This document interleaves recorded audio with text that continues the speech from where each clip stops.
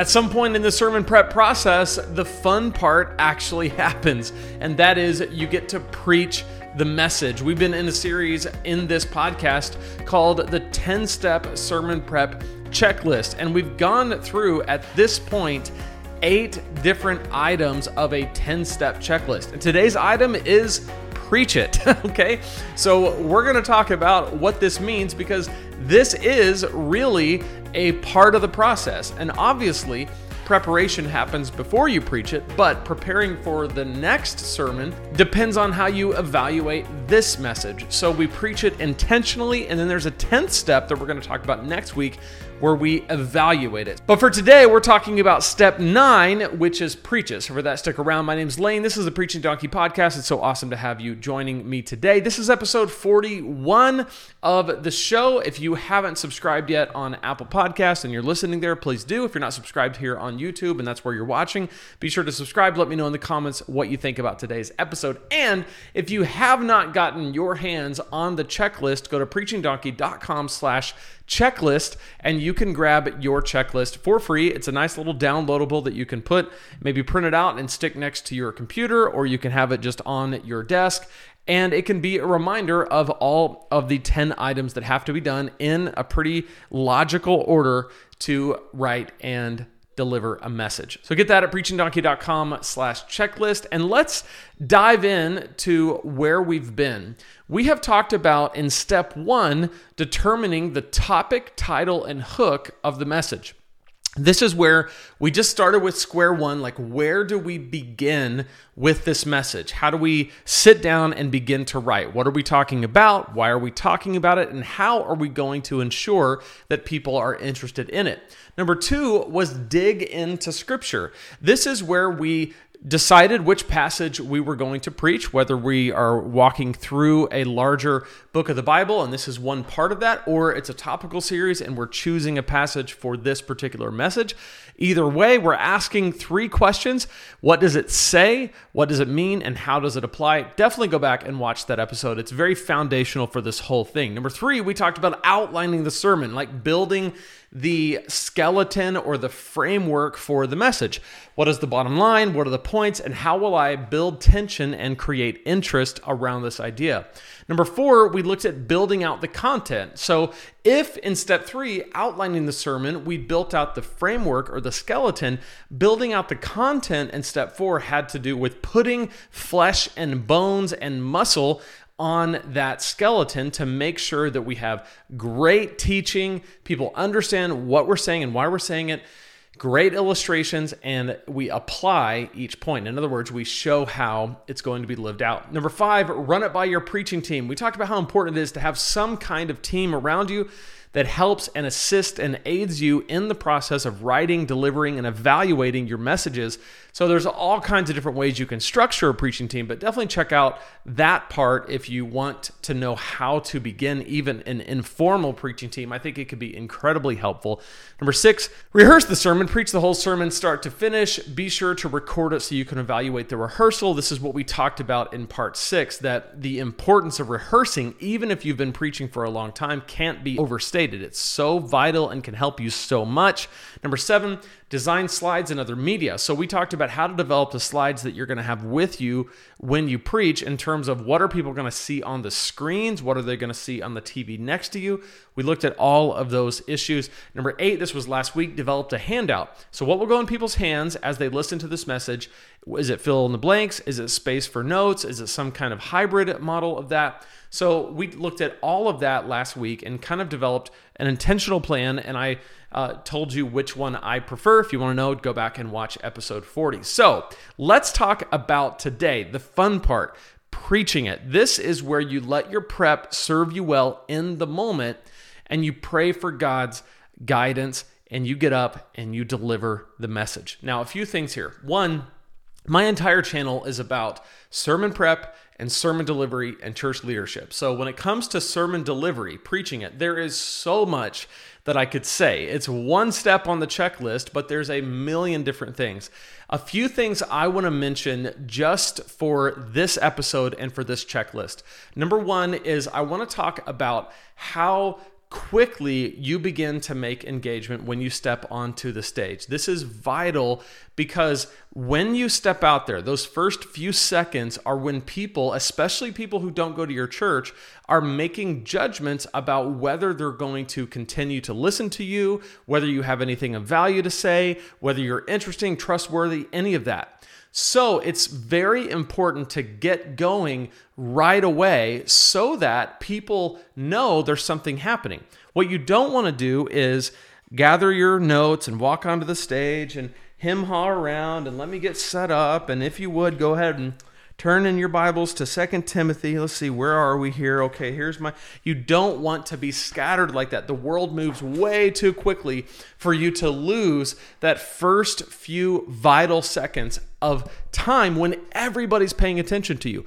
When that sermon begins and you walk onto the stage and you begin speaking, you basically have everyone's attention because the dynamic in the room just changed. We went from singing to now somebody's standing on stage talking to us. And that one dynamic shift is enough to get people's attention, and you don't want to squander that. So that's why when I'm talking to preachers about beginning their sermons, I always say, start now. Like, just think of it in terms of you walk onto that stage, words need to be coming out of your mouth.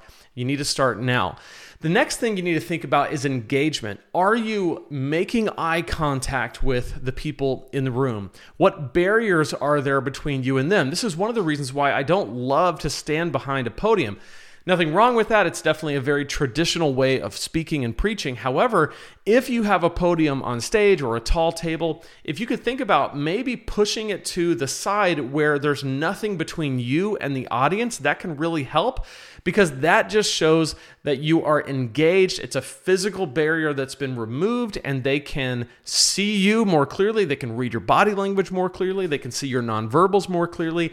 And it's less of a lecture and more of a piece of communication that's reaching to the heart. Again, with everything we talked about, you got a great outline, great bottom line, you've studied the text, your content is on point.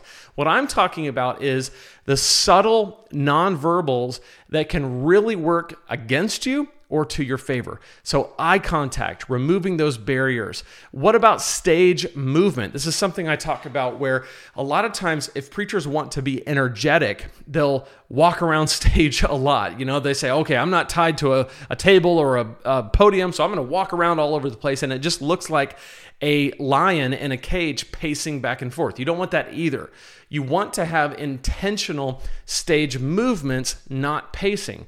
And so what are your hands doing? What is your body doing? How are you emphasizing certain things?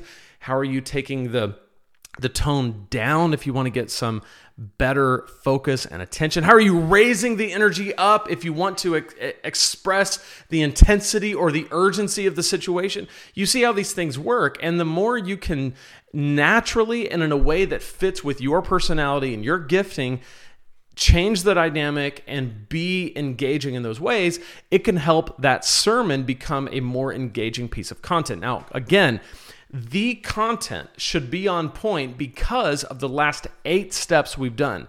What I'm talking about is really the dynamics of how you speak. So you're going to start now. You're going to start with engagement. You're going to have engagement, eye contact. You're going to remove barriers. You're going to have intentional stage movements if you do them. You are going to engage with your whole person. Like, you need to be in it. You need the people that are watching you deliver this need to be convinced that you woke up today with a burning desire to communicate this message. You may not be the most energetic, you may not be the most bombastic or outgoing, that's totally fine. But in your way, how you can express the urgency, the excitement, the enthusiasm you have for being able to present the Word of God to people, let that shine through you. This is why I don't just say start now, I say start high or start up. Be energetic from the very start. This helps to set the tone that there's something good going on here. There's something worth paying attention to.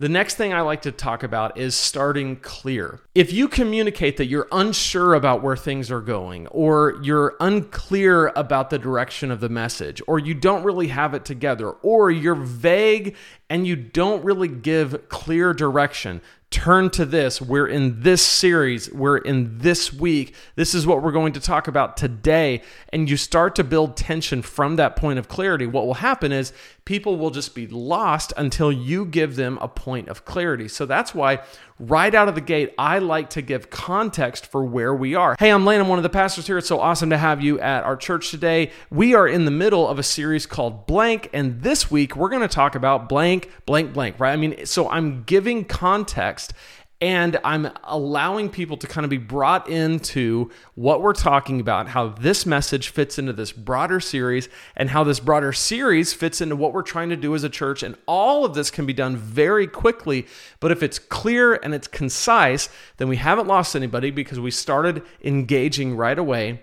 We were high, not recreationally high, but we were energetic and we were enthusiastic about what's happening, and we were clear. Nobody can mistake what's happening. From that point, you just need to work from your content. What have you prepared? You've built a great outline. You've built out the content. You've rehearsed it. So there should be no guesswork about what you're going to say and how you're going to say it. And the beauty of this is this allows you to be free to listen to the Holy Spirit. This is one of the things that people misunderstand about the kind of preparation I teach. They say, well, gosh, if you know every word you're going to say and you rehearse it and you internalize it, then how does the Holy Spirit work in that? Two things. Number one, the Holy Spirit can work just as easily on Tuesday and Wednesday and Thursday when you're writing that message as he can on Sunday in the moment. There is nothing spiritual or special or sacred about only listening to the Holy Spirit when you're not prepared in the moment. There's nothing spiritual about that.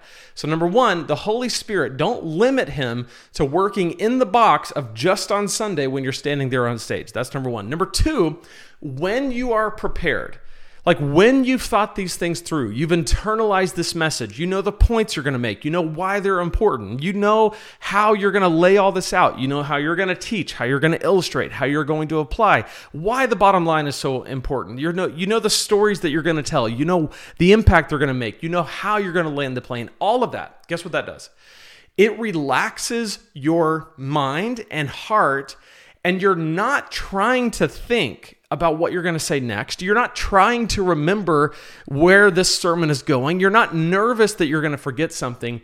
You are relaxed because you are prepared. And guess what happens when you're relaxed and you're calm and you're prepared and you are speaking from a place of understanding the message that God gave you? Guess what happens? In that moment, you are open to the leading and guiding of the Holy Spirit like nothing else. I've experienced this more times than I can tell you, where I was prepared and I had a plan and God shifted and moved and added and took away because he had the freedom to do that in me because I was freed up to listen to him because I was prepared. So don't ever confuse preparation with a lack of faith or preparation with a lack of guidance from the Holy Spirit. Those two things are not mutually exclusive. You can have both, and you should have both. Can I get an amen? And then when it comes time to wrap things up, make sure that you end with that same clarity, you end with that same tenacity, you end with that same urgency, and you cast a compelling vision to your people about how this message, lived out by all of us, could make and should make an incredible impact in their lives, in this community, in this church this week and beyond. If you do those things, then preaching will not just be another check on the list. It will be the thing that fires you up and gives you a reason to keep coming back for more. That's our episode for today. Thanks so much for being here. Remember, if God can speak through a donkey, he can speak through you and he can speak through me. We'll see you next time here at the Preaching Donkey Podcast.